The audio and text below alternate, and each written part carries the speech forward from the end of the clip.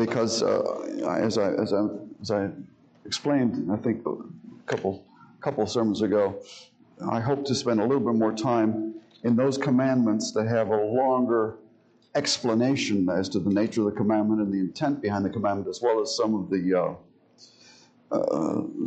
reasons and motivations for keeping the commandment, both for blessing and of cursing. And that number 2 and number 4, commandments number 2 and number 4 are especially that way. Also, commandment number 10 has a great number of words. But the Ten Commandments have this preface. God spoke all these words. I am the Lord your God who brought you out of the land of Egypt, out of the house of slavery. And then the first commandment, you shall have no other gods before me. The second one, which we will preach this evening, you shall not make for yourself a carved image or any likeness of anything that is in heaven above, or that is in the earth beneath, or that is in the water under the earth. You shall not bow down to them or serve them. For I, the Lord your God, am a jealous God, visiting the iniquity of the fathers to the children, to the third and fourth generation of those who hate me, and showing steadfast love to thousands of those who love me and keep my commandments. Let's pray. Lord, as these commandments are just and true and good, we pray that we might rejoice in them, that our souls might receive them as light, not darkness, as sweetness, not bitterness, with gladness, Lord, and rejoicing always. And we pray that you would do so by your Spirit, open up these pages of Scripture, that we might truly draw near to you in spirit and truth, not in our own imaginations, not by our own wills, but according to your will, and worshiping you, Lord, as you enjoy being worshipped. We pray your help. Open every heart, open every ear. We pray through Jesus. Amen. Please be seated. We've been studying the second commandment, and we are not we're not a large congregation here this evening, and I think it's frightening to me, actually. It's frightening, the condition of so many churches today in North America. And as Reformed people, we, of course, make the distinction between those principles of worship that came out of the Reformation. And we look back and we see a great deal of confusion and irregularity, disorder, disobedience in what was one time our mother church, the Roman Church. But I don't know how we can call most churches today in North America Protestant. Just no way. Unless they're protesting against God now instead of the Pope. Because the worship of most churches, evangelical churches today, have given themselves over to lawlessness. And the danger here, as I will explain, is as follows, that we may think that God is not present here and not able to defend himself against abuses to the first table of the Ten Commandments. First table concerns his person, sins against God. When we sin against our brothers and neighbors in the second table, Commandments 5 through 10, sometimes there is swift justice and retribution for our sins and our crimes. But in the Scriptures, if you know the sacred history, God deals most severely with individuals that pervert the first table of his law. And that can be shown in any number of studies. Yes, idolaters, fornicators, yes, liars, all of these will be excluded from the heavenly realm. But my friends, in the history of the world, the biggest problem with nations tumbling down, being trampled, and being thrown and cast into exile has been the worship of false gods, the breach of the first commandment, and the breach of the second commandment in will worship and worshiping God in any which way the people please. And I think we're very, very dangerously close to that point now in America. So let me review for you the proposition here that we've been reading. The second commandment, it prohibits the uses of images. And that is, I would say, being the head of that class of sin. It is the worst extreme of that class of sin. So if you represent, for instance, God who is spirit by an image, it's an utter lie. And as I mentioned earlier in a previous preaching, you can't possibly make an image of Trinity. You can't even conceive of Trinity, much less work it out. But that's the worst. That's the extreme. For instance, in the commandment not to kill. The commandment not to kill has to do with taking a life. But if you hate someone, says the Lord Jesus, that is murder in your heart. The most extreme is the one that is headed up in the commandment, written in stone. Other varieties, less extreme, are contained within the commandment. And as I read from the Westminster Larger Catechism, the commandments do overlap. So just keep that in mind. It prohibits the use of image and any other manner not specified in the Word of God. And as is true of all commandments, Old Testament and New Testament, the obedience of the believer brings forth God's blessing, not of his wages, not as anything merited. No, it is not of works to the believer. The blessings are received graciously because God is pleased with us and would love to give us that blessing. Those who obey these commandments are blessed, and those who throw them behind and disobey them, they are subject to God's curse, wrath, and judgment. If the believers are never going to be ultimately cursed to the point of condemnation, but they will be severely disciplined. The rest of the nations that do not have the covenant of grace, should they disregard these commandments, they will be utterly abashed. All right, so God must be worshipped only in the manner which He commands in His Word.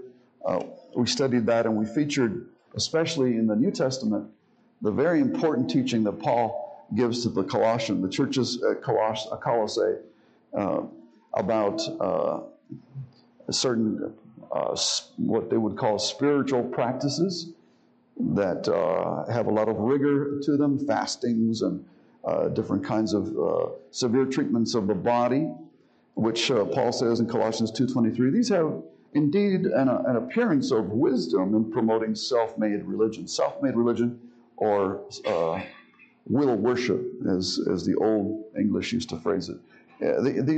They have an appearance that they might do some good in promoting will worship and asceticism, severity to the body, but they are of no value in stopping the indulgence of the flesh. In other words, the reason that these practices are of no value is that they are not ordinances of God. God has not called for these things in His worship. His Spirit is not in it. And if His Spirit is not in any of these ordinances, there is no advantage to the believer. There is no mortifying the flesh. Nothing by the way of true sanctification comes out of it.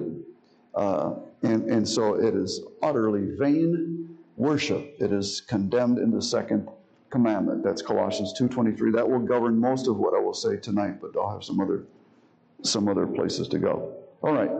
I mentioned also not only that the worship can be only in that manner which God asks for. You must have a warrant.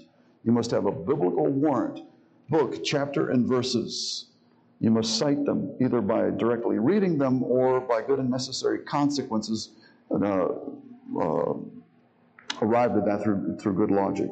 Now, we also see that God's zeal for His own worship is clearly demonstrated in Scripture, and these are warnings to us. God is jealous over His own possession. He took Israel out of Egypt at a high cost, and He made a difference between the Egyptians and the covenant people of God, the Jews, the Israelis. And He took care of them as a shepherd. He as a brooding hen, He would gather them under His wings. He fed them, He watered them, etc. He gave them prophets, a great deal of attention. And when you think of who God is and His majesty, even looking down as far as this miserable earth full of miserable sinners, that in itself would be an amazing act of condescension on the part of God, most good and most loving. And yet when He continues to do that patiently and forbearing with His creatures who are errant, well, there we see that you can provoke God very, very much. Once He gives you the best prophet of all, Moses, and you ignore him in the wilderness, no wonder those bodies dropped like flies. That's what we have as an example for God's zeal toward His own worship. That is to say, He must be worshipped in the way that He prescribes. And this not only in the Old Testament. Now, we did mention the Old Testament, Exodus 32, the golden calf. No sooner had Moses gotten the Ten Commandments, the Lord says to him, you better go down. He said, your people, down there, it's your people, and look what they're doing. Oh no, it's a big mess. The case of Nadab and Abihu, again, you may think, well, it's the Lord is zealous for His own worship, so were Nadab and Abihu. They wanted to get on and sacrifice. They didn't use the sacrificial fire from the altar. They produced their own. It was, the Bible calls it strange fire, and that was prohibited. And the Lord took them. The Lord purged them. He killed them. Jehovah's retribution was swift and just. And it's because these men were priests and they had instruction. The more that you're given, the more that you are accountable for. Aaron was not even allowed to mourn his son's death. The case of Uzzah touching the ark, covered that. You might you mentioned that was a story R.C. Sproul had in his book called The Holiness of God. The ark was to be moved by placing these long poles through the eyelets. The ark could have been moved that way. It could be, if it's a mobile ark, it could be moved, but it must not be touched, not even by a priest, not even by excuse. Intent matters nothing.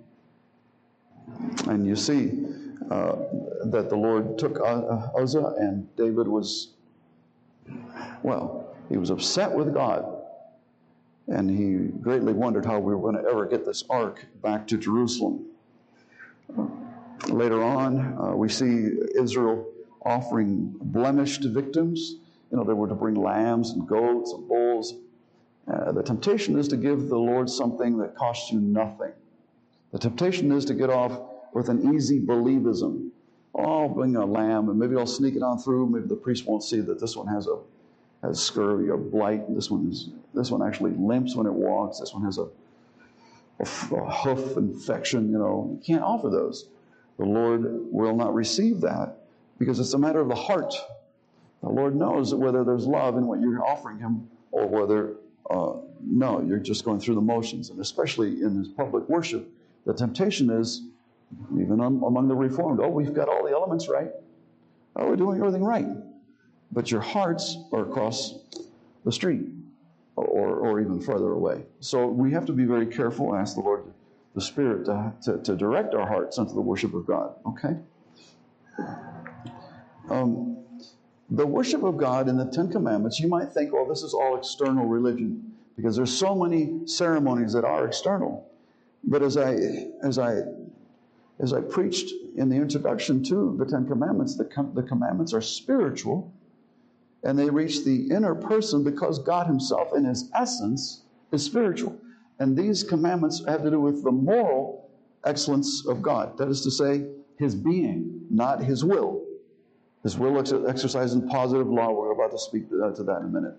But as far as His being, and as far as our being, we are moral beings. That is to say, we are good. We are interested in uprightness. We're interested in righteousness. We're interested in justice and goodness, and that is morality. And so spirituality has to do with those inner movements of what is right and what is wrong in our thoughts, in our affections, our emotions. We are not merely passive in what we choose to think about, what we choose to set our hearts upon. We are very, very much responsible for the inward musings of our heart. It's not just chemistry in our brains, it's chemistry in our endocrine systems. We are not machines and we are not animals. We are moral agents in the image of God. And so that must be reflected. And the way it's reflected is by spiritual inquiry, laws governing spiritual righteousness and in wickedness. All right? Now, the case with Nadab and Abihu in Leviticus 10 is not merely that they picked up strange fire. That would be the external breach. But the reason that God took them was not only for the breach, but the Lord knew that they didn't have reverence for God. They did not give God the glory, the weight of the words that God merits by his instruction. And so the Lord said to Moses, I will be sanctified by those that draw near me. In other words, everybody that draws near me to worship has got to understand that I am different, that I am so different that my ways may not be his ways, may not be Nadab and Abihu's ways, and they must reference who I am. I will be sanctified. I will be sanctified by those who draw near me. So many times I see videos of people that worship, and it's like they're in a movie theater. They're looking around, they're chewing gum, they're looking around.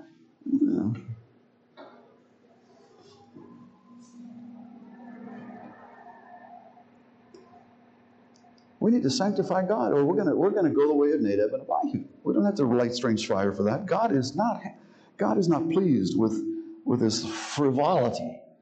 It's not a fun thing. We're not here for fun. We're here for glory.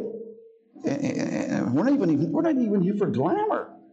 We're here for the reverence of God and his glory. And being oblivious of the glory of the presence of the Lord is what got Isaiah in problem. Isaiah in chapter 6, you remember he had that vision of the Lord. And in the year that King Uzziah died, Isaiah saw the Lord sitting upon a throne, high and lifted up. The train of his robe filled the temple. There's a lot of amazing imagery there if you consider the Lord himself filling the cosmos, which is what the temple was about. The glory of the Lord is everywhere. Above him stood the seraphim. Each had 6 wings. 2 he covered his face. 2 he covered his feet. With 2 he flew, and one said to the other, Holy, holy, holy is the Lord God of hosts. The whole earth is full of his glory. The foundations of the thresholds shook at the voice of him who called, and the house was filled with smoke. And then Isaiah said, Woe is me, for I am lost, for I am a man of unclean lips, and I dwell in the midst of a people of unclean lips, for my eyes have seen the King, the Lord of hosts. See, at any time, the Lord can pull back the curtain, an apocalypse, and he can demonstrate his glory.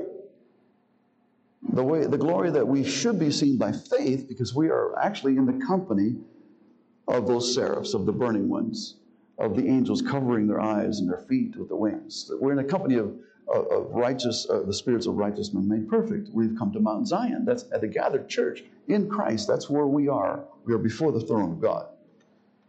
Okay. And so we have to keep that in mind.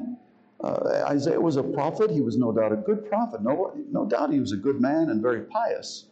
But when he saw what worship was really about, he despised himself. He completely humiliated himself and folded. We need to be broken that way. We can't disregard or discount the holiness of Jehovah within his temple. We can't be presuming any worthiness or righteousness of ourselves in his presence. And any lack of humility for personal sin, or even at times humiliation, abject humiliation and confession of sin. That, my friends, the Lord is near to the brokenhearted. The broken man, a broken spirit, the Lord will not despise. Offer that in your offering plate. Offer God not money, but a broken heart for your wayward ways. And then you will be offering righteous sacrifices in the Spirit. Isaiah 29,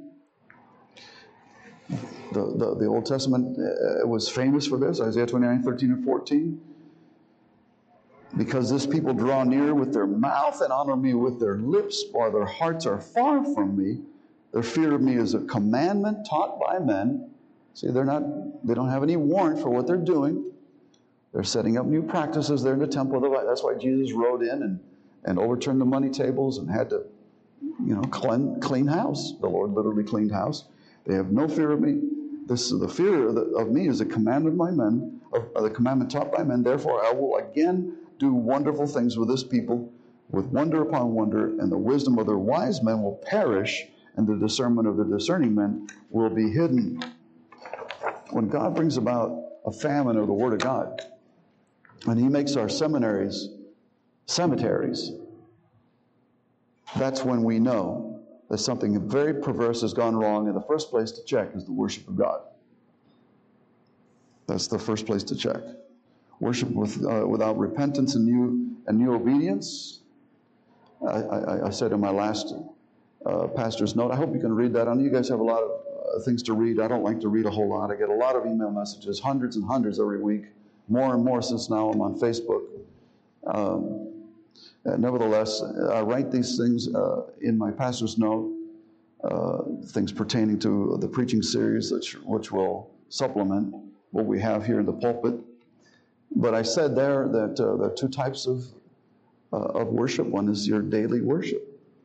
6 days we work and do all our labors. And the seventh is the Sabbath. Sabbath, we come here. This is the public worship, the regular principle of worship. Outside, though, the Bible still regulates all of our lives. And so if we are leading holy lives before the Lord and keeping His laws and His commandments day in and day out, repenting when we fail, confessing sin, drawing close to God, then we are fit worshipers. And then we can come before the Lord on the Lord's day.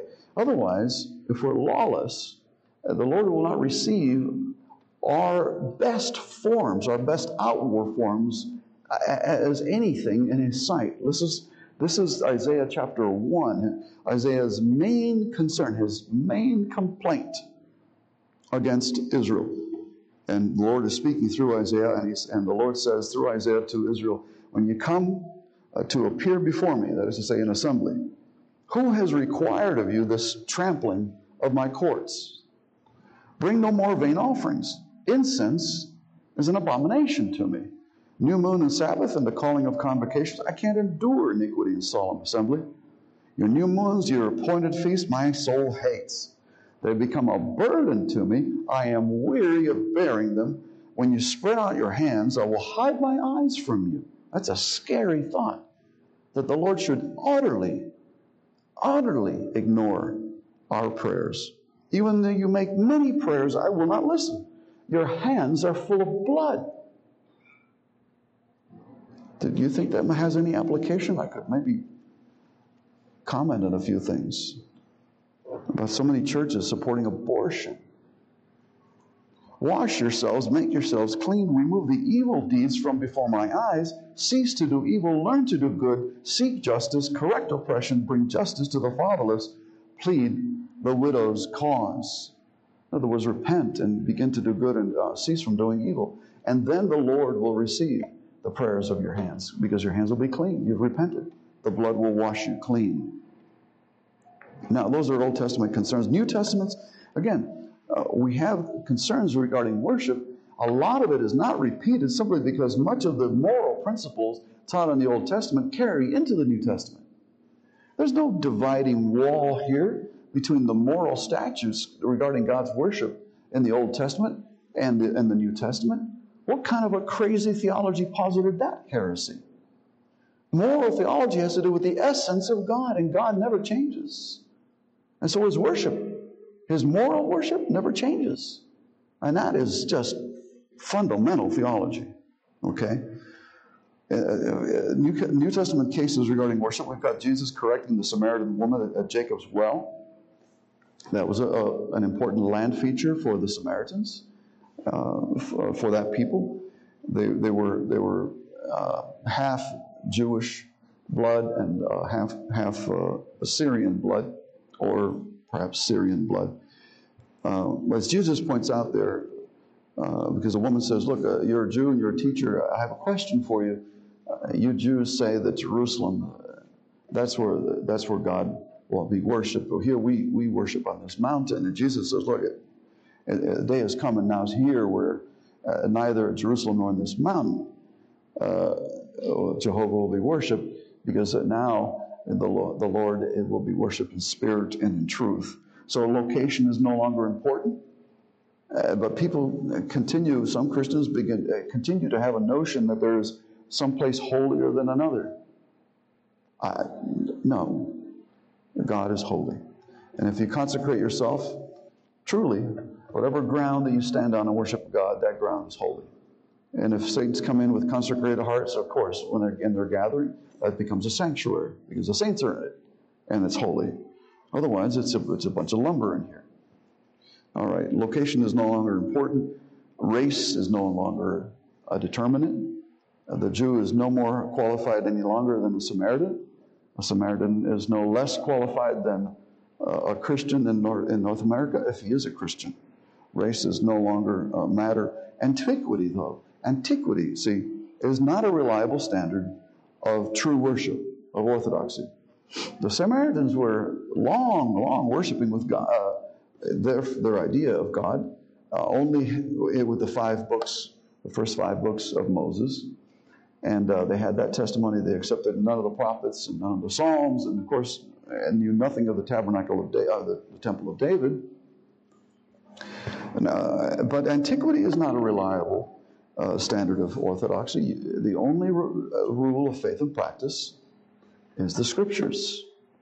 And the only way that we are understanding the Scriptures is to have the mind of Christ and the intent of the Holy Spirit in writing it. I've already alluded to this, but 2 Timothy 3 and verses 2 through 5 speaks of the men of the last days. As you read this, I don't know, maybe this is some insight. It just seems like we're talking about post-COVID.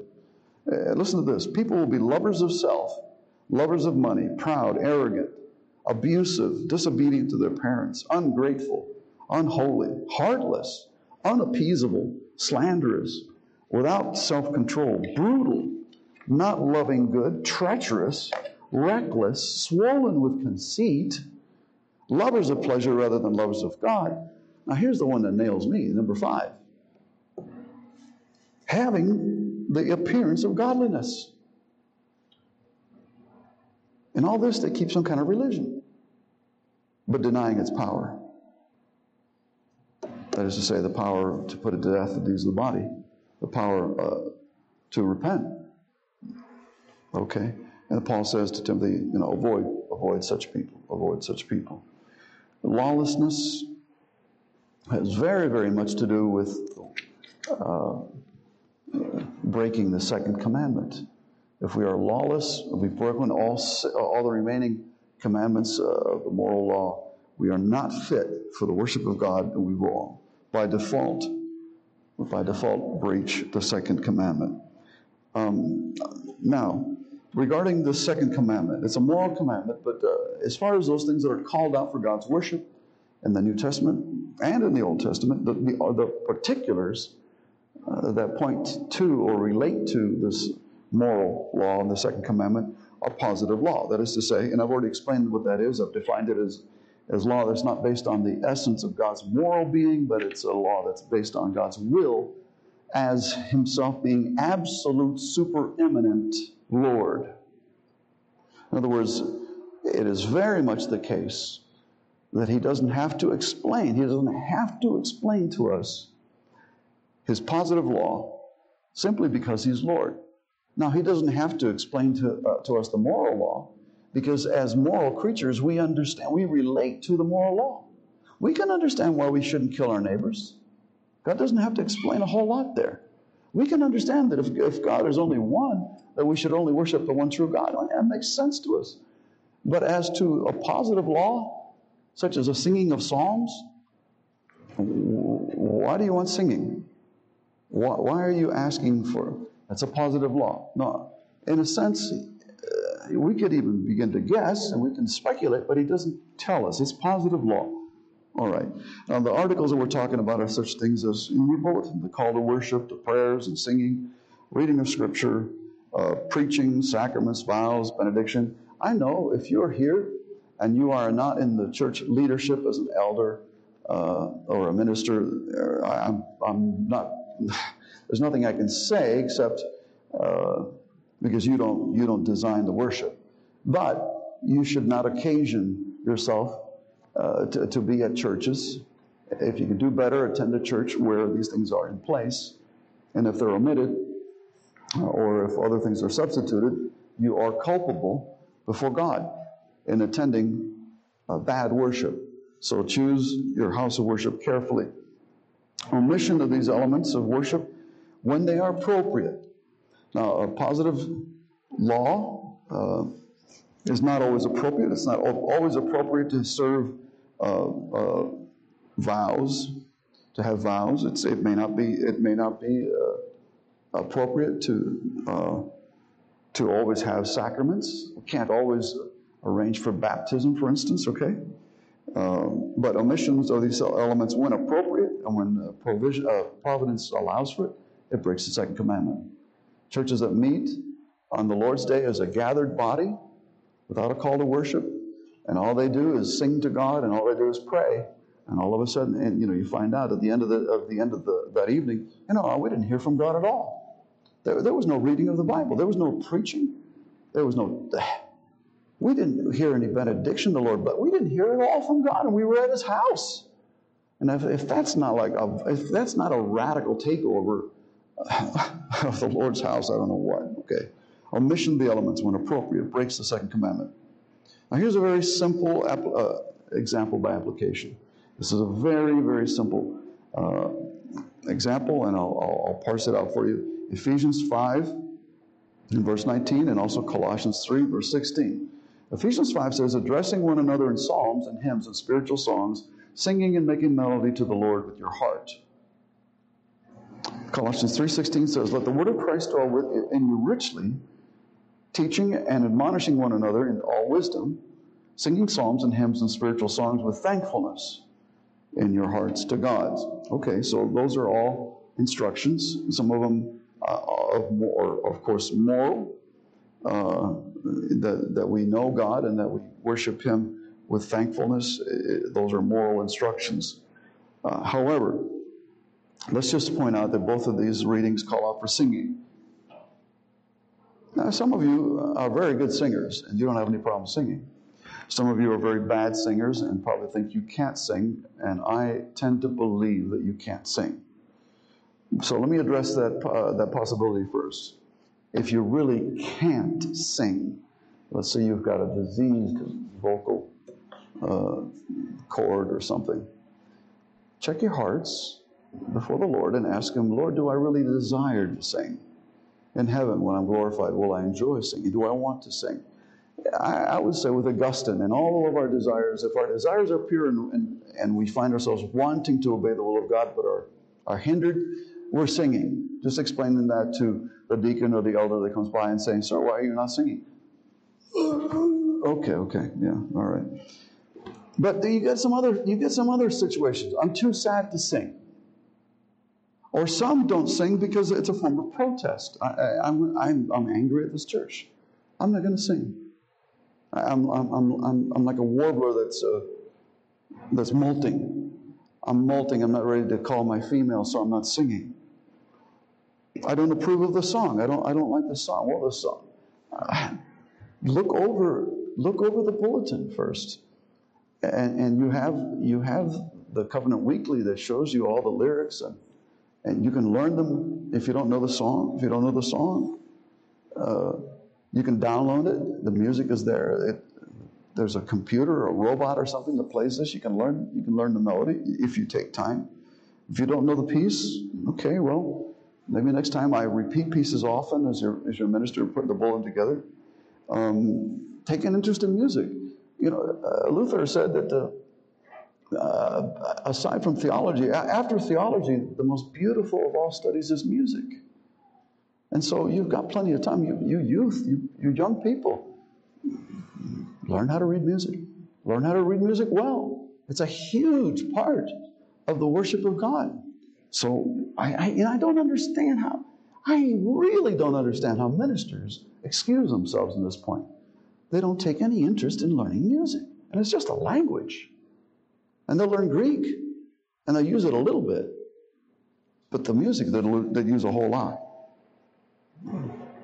By the way, if you ever leave this church and go another, why don't you exhort your ministers? Hey, listen, here's an idea. Why don't you learn how to sing music, read music? Singing. You are required to sing. But and not by proxy. The Lord says you can sing, and you can hire a singer to do the singing for you, and it's by proxy. We'll have special music.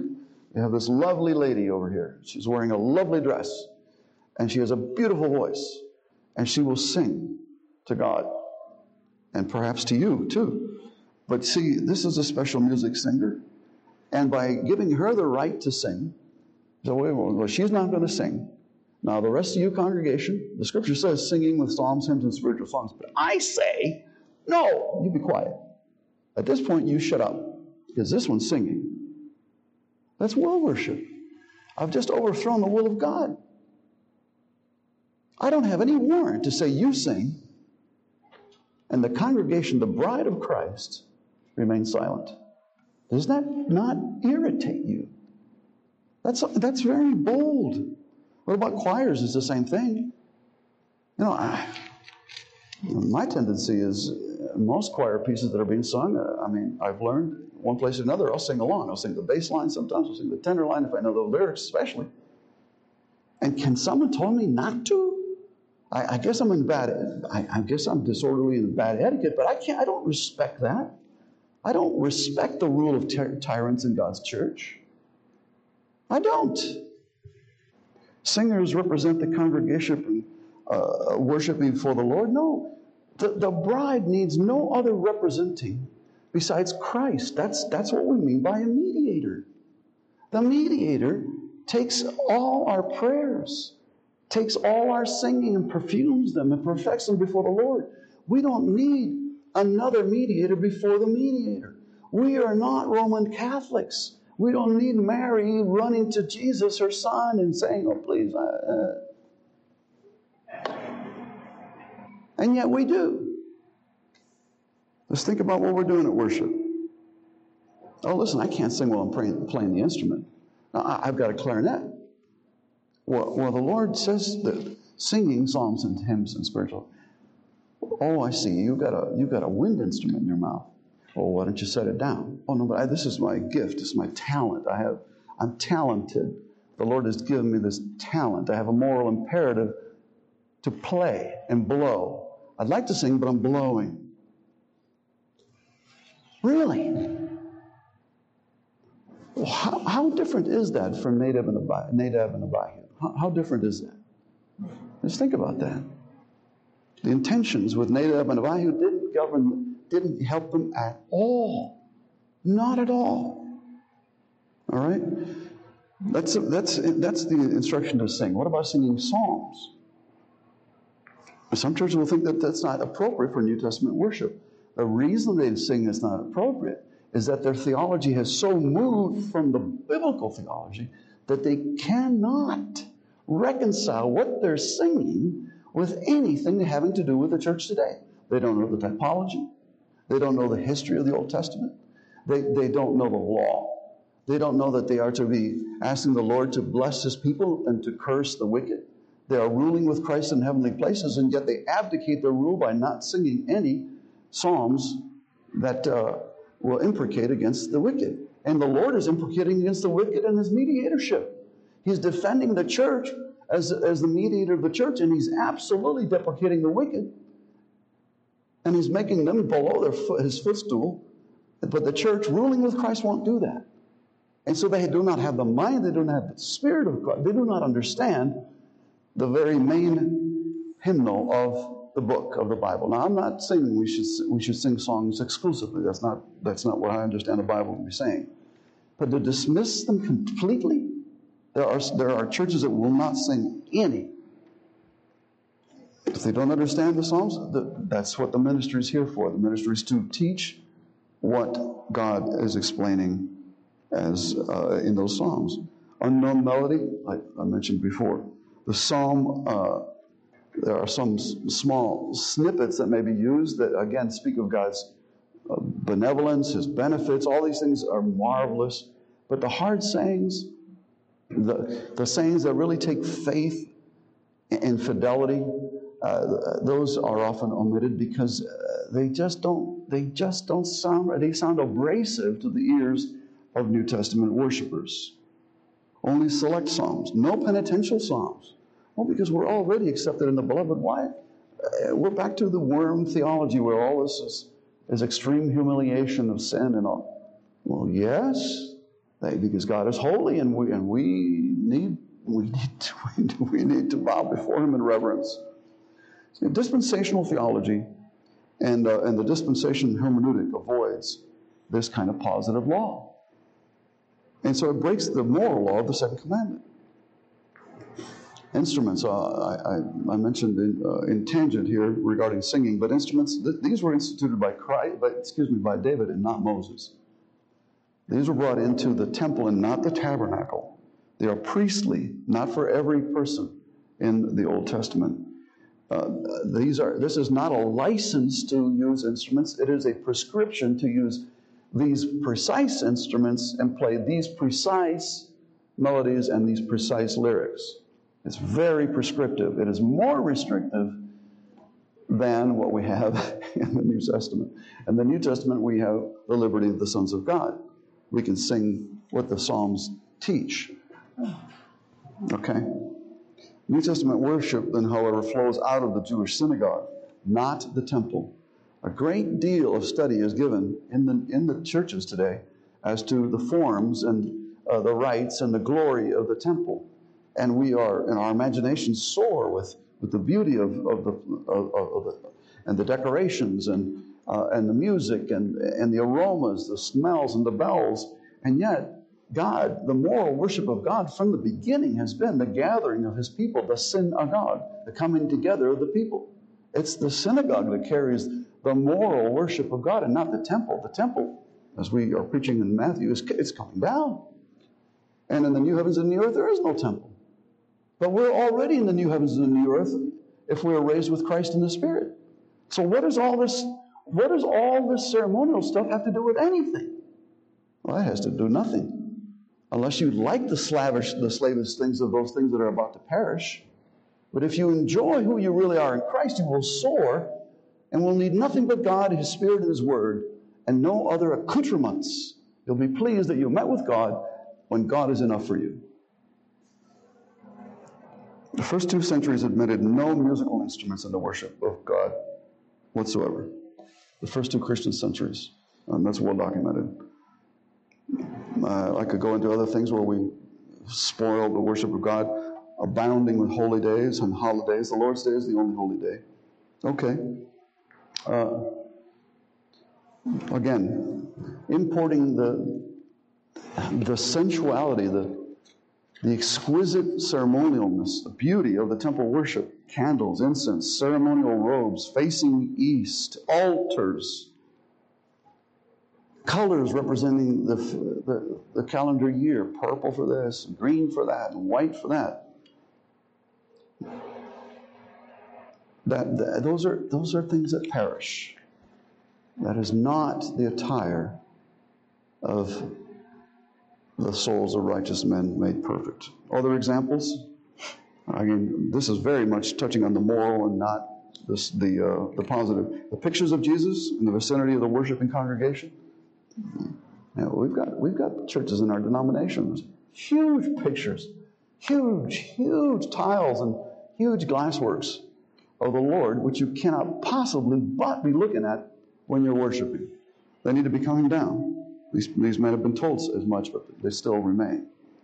Dance, drama, videos, light effects, sound effects, fog machines. Why not let's go out Friday? Let's go out Friday night and disco dance. Let's just go out and dance.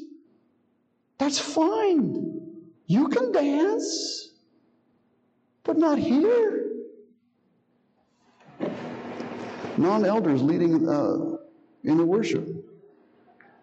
women leading on worship, completely define the covenantal structure of both covenants. Worship is always elder-led in the Scriptures. Even if it were not stated explicitly, examples are morally binding. When Paul commands Timothy that a woman is not allowed to speak or to hold authority in the church, he is absolutely excluding her from leading in the assembly. Okay? And that's because the elders represent the church before God, not as a mediator, but as a principle, as it were, conducting the bride, in the voice of the bride, which is the assembled church, the bride, conducting the voice of the bride to God, conducting the voice of God in His Word to the congregation. Not a mediator, just a principle. Now, we need to be reminded that these things don't make sense to you.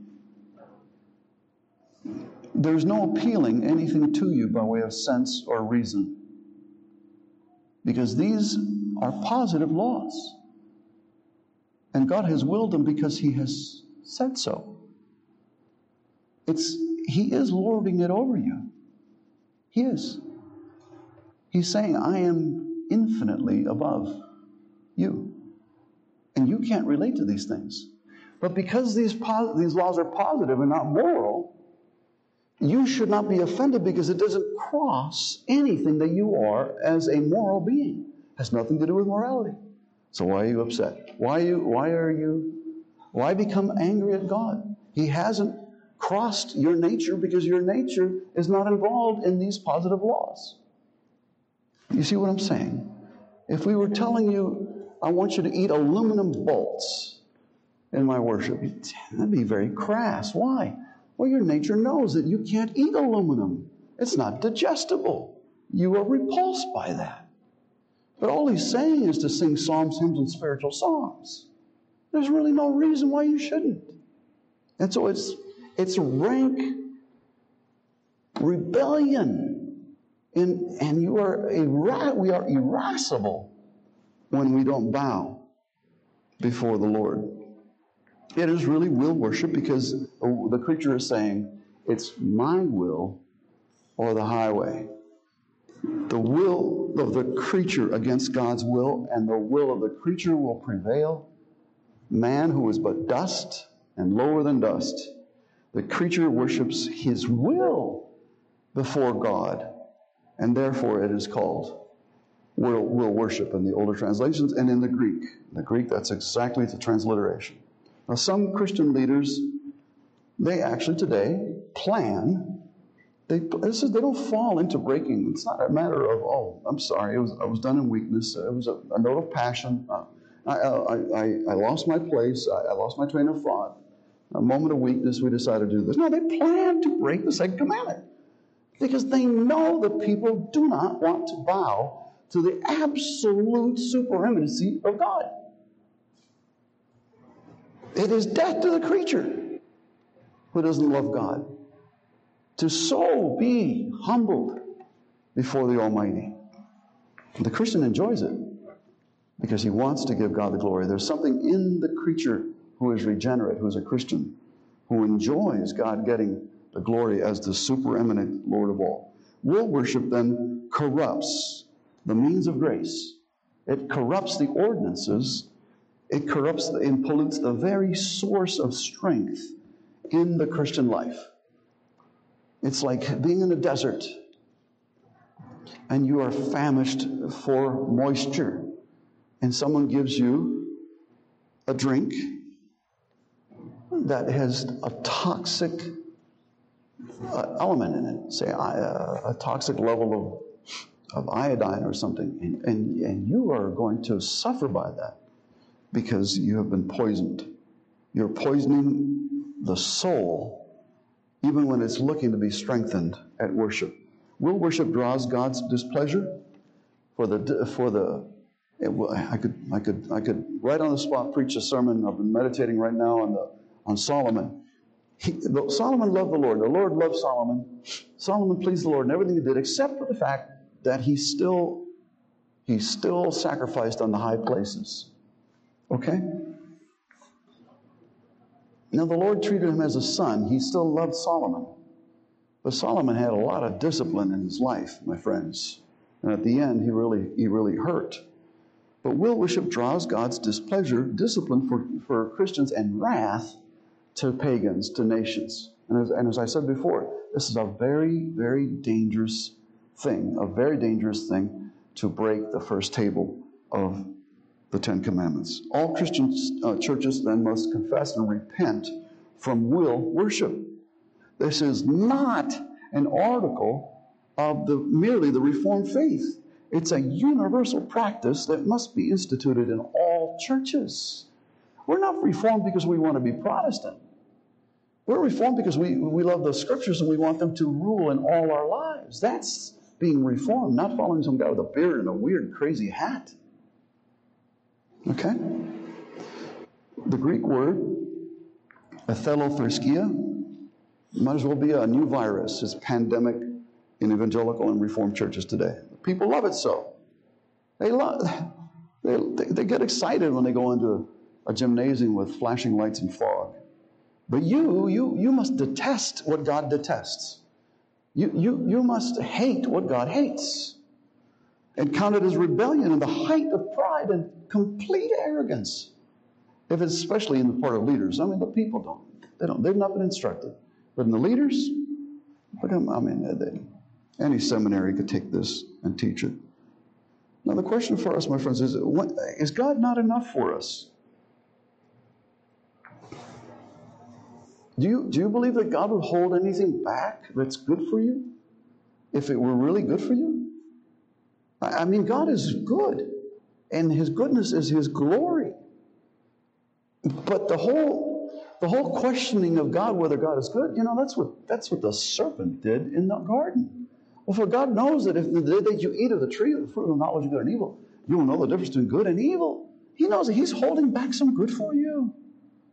And so I'll go ahead with pictures of Jesus and all the tubas you want. 500 tubas. 1,000 tubas. Why not?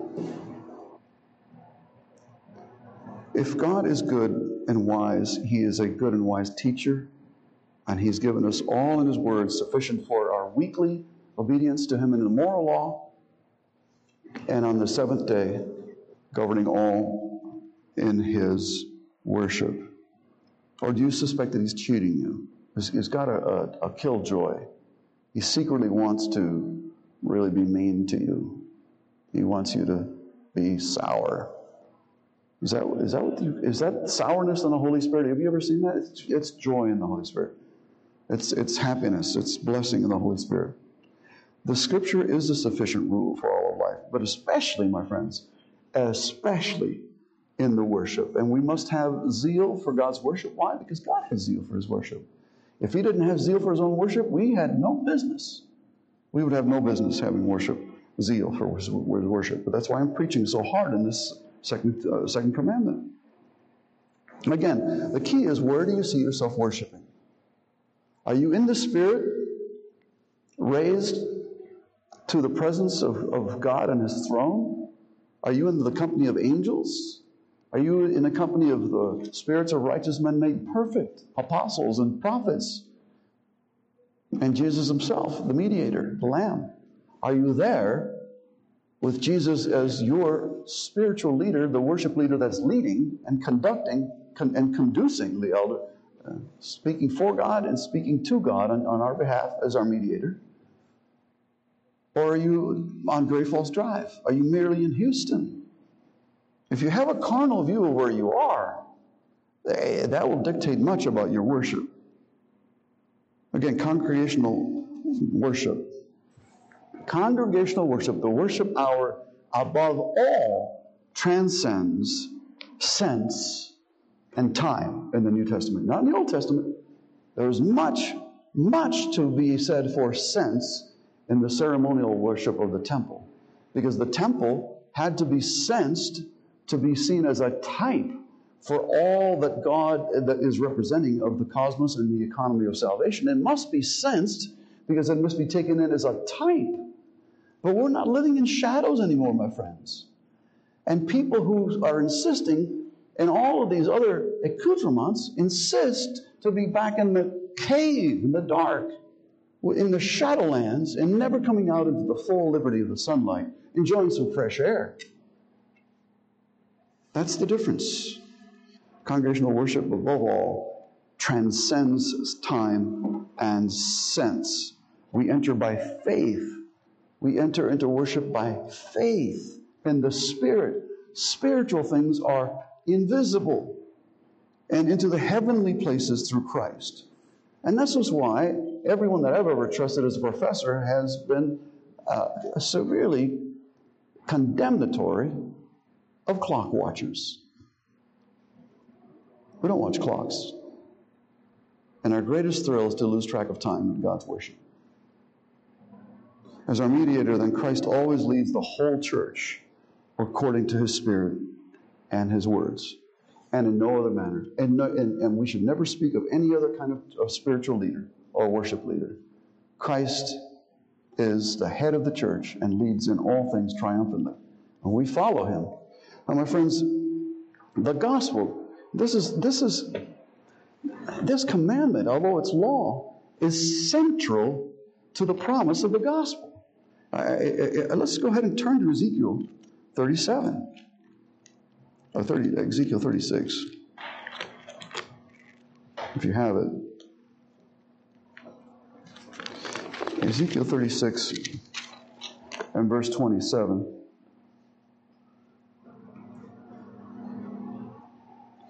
This is a promise of the new covenant. That is to say, what we're experiencing now in Christ, the covenant of grace. The prophecy from Ezekiel 36, verse 27 says, I will put my Spirit within you and cause you to walk in my statutes and be careful to do my rules. The rules are commandments, but the statutes are ordinances. And the ordinances are what we're talking about are positive law. And so the Spirit and the Word absolutely comply in these things. And it is very much a fulfillment of the promise of the terms of the new covenant. This is not legalism. This is actually anti-legalism. This is liberty in the Spirit.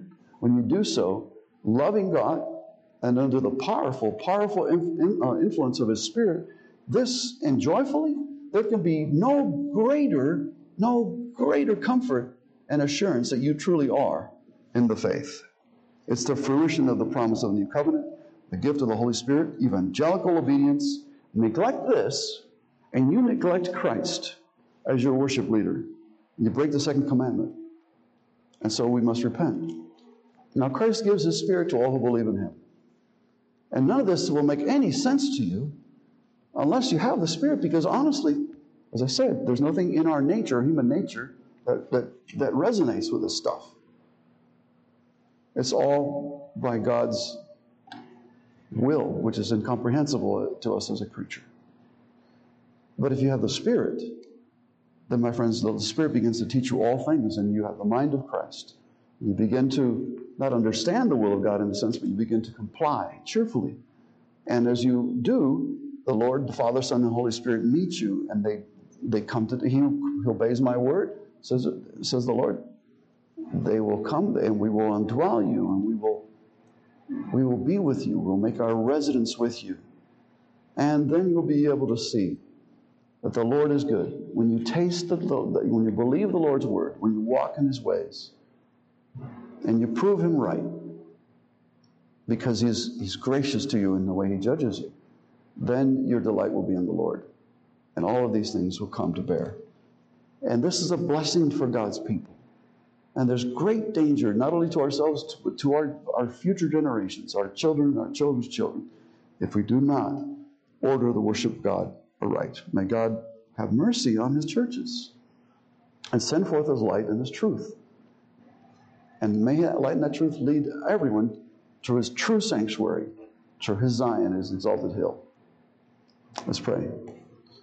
Lord, we have really gone long here, Lord. But we see this as a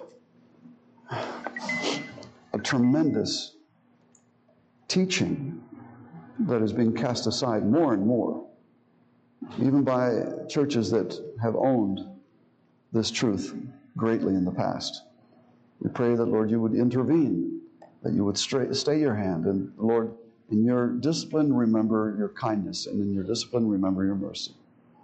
And now, Lord, abide with us forever. We pray that you be glorified in your church and in Christ Jesus throughout all generations, forever and ever. Amen. Let's sing our last hymn.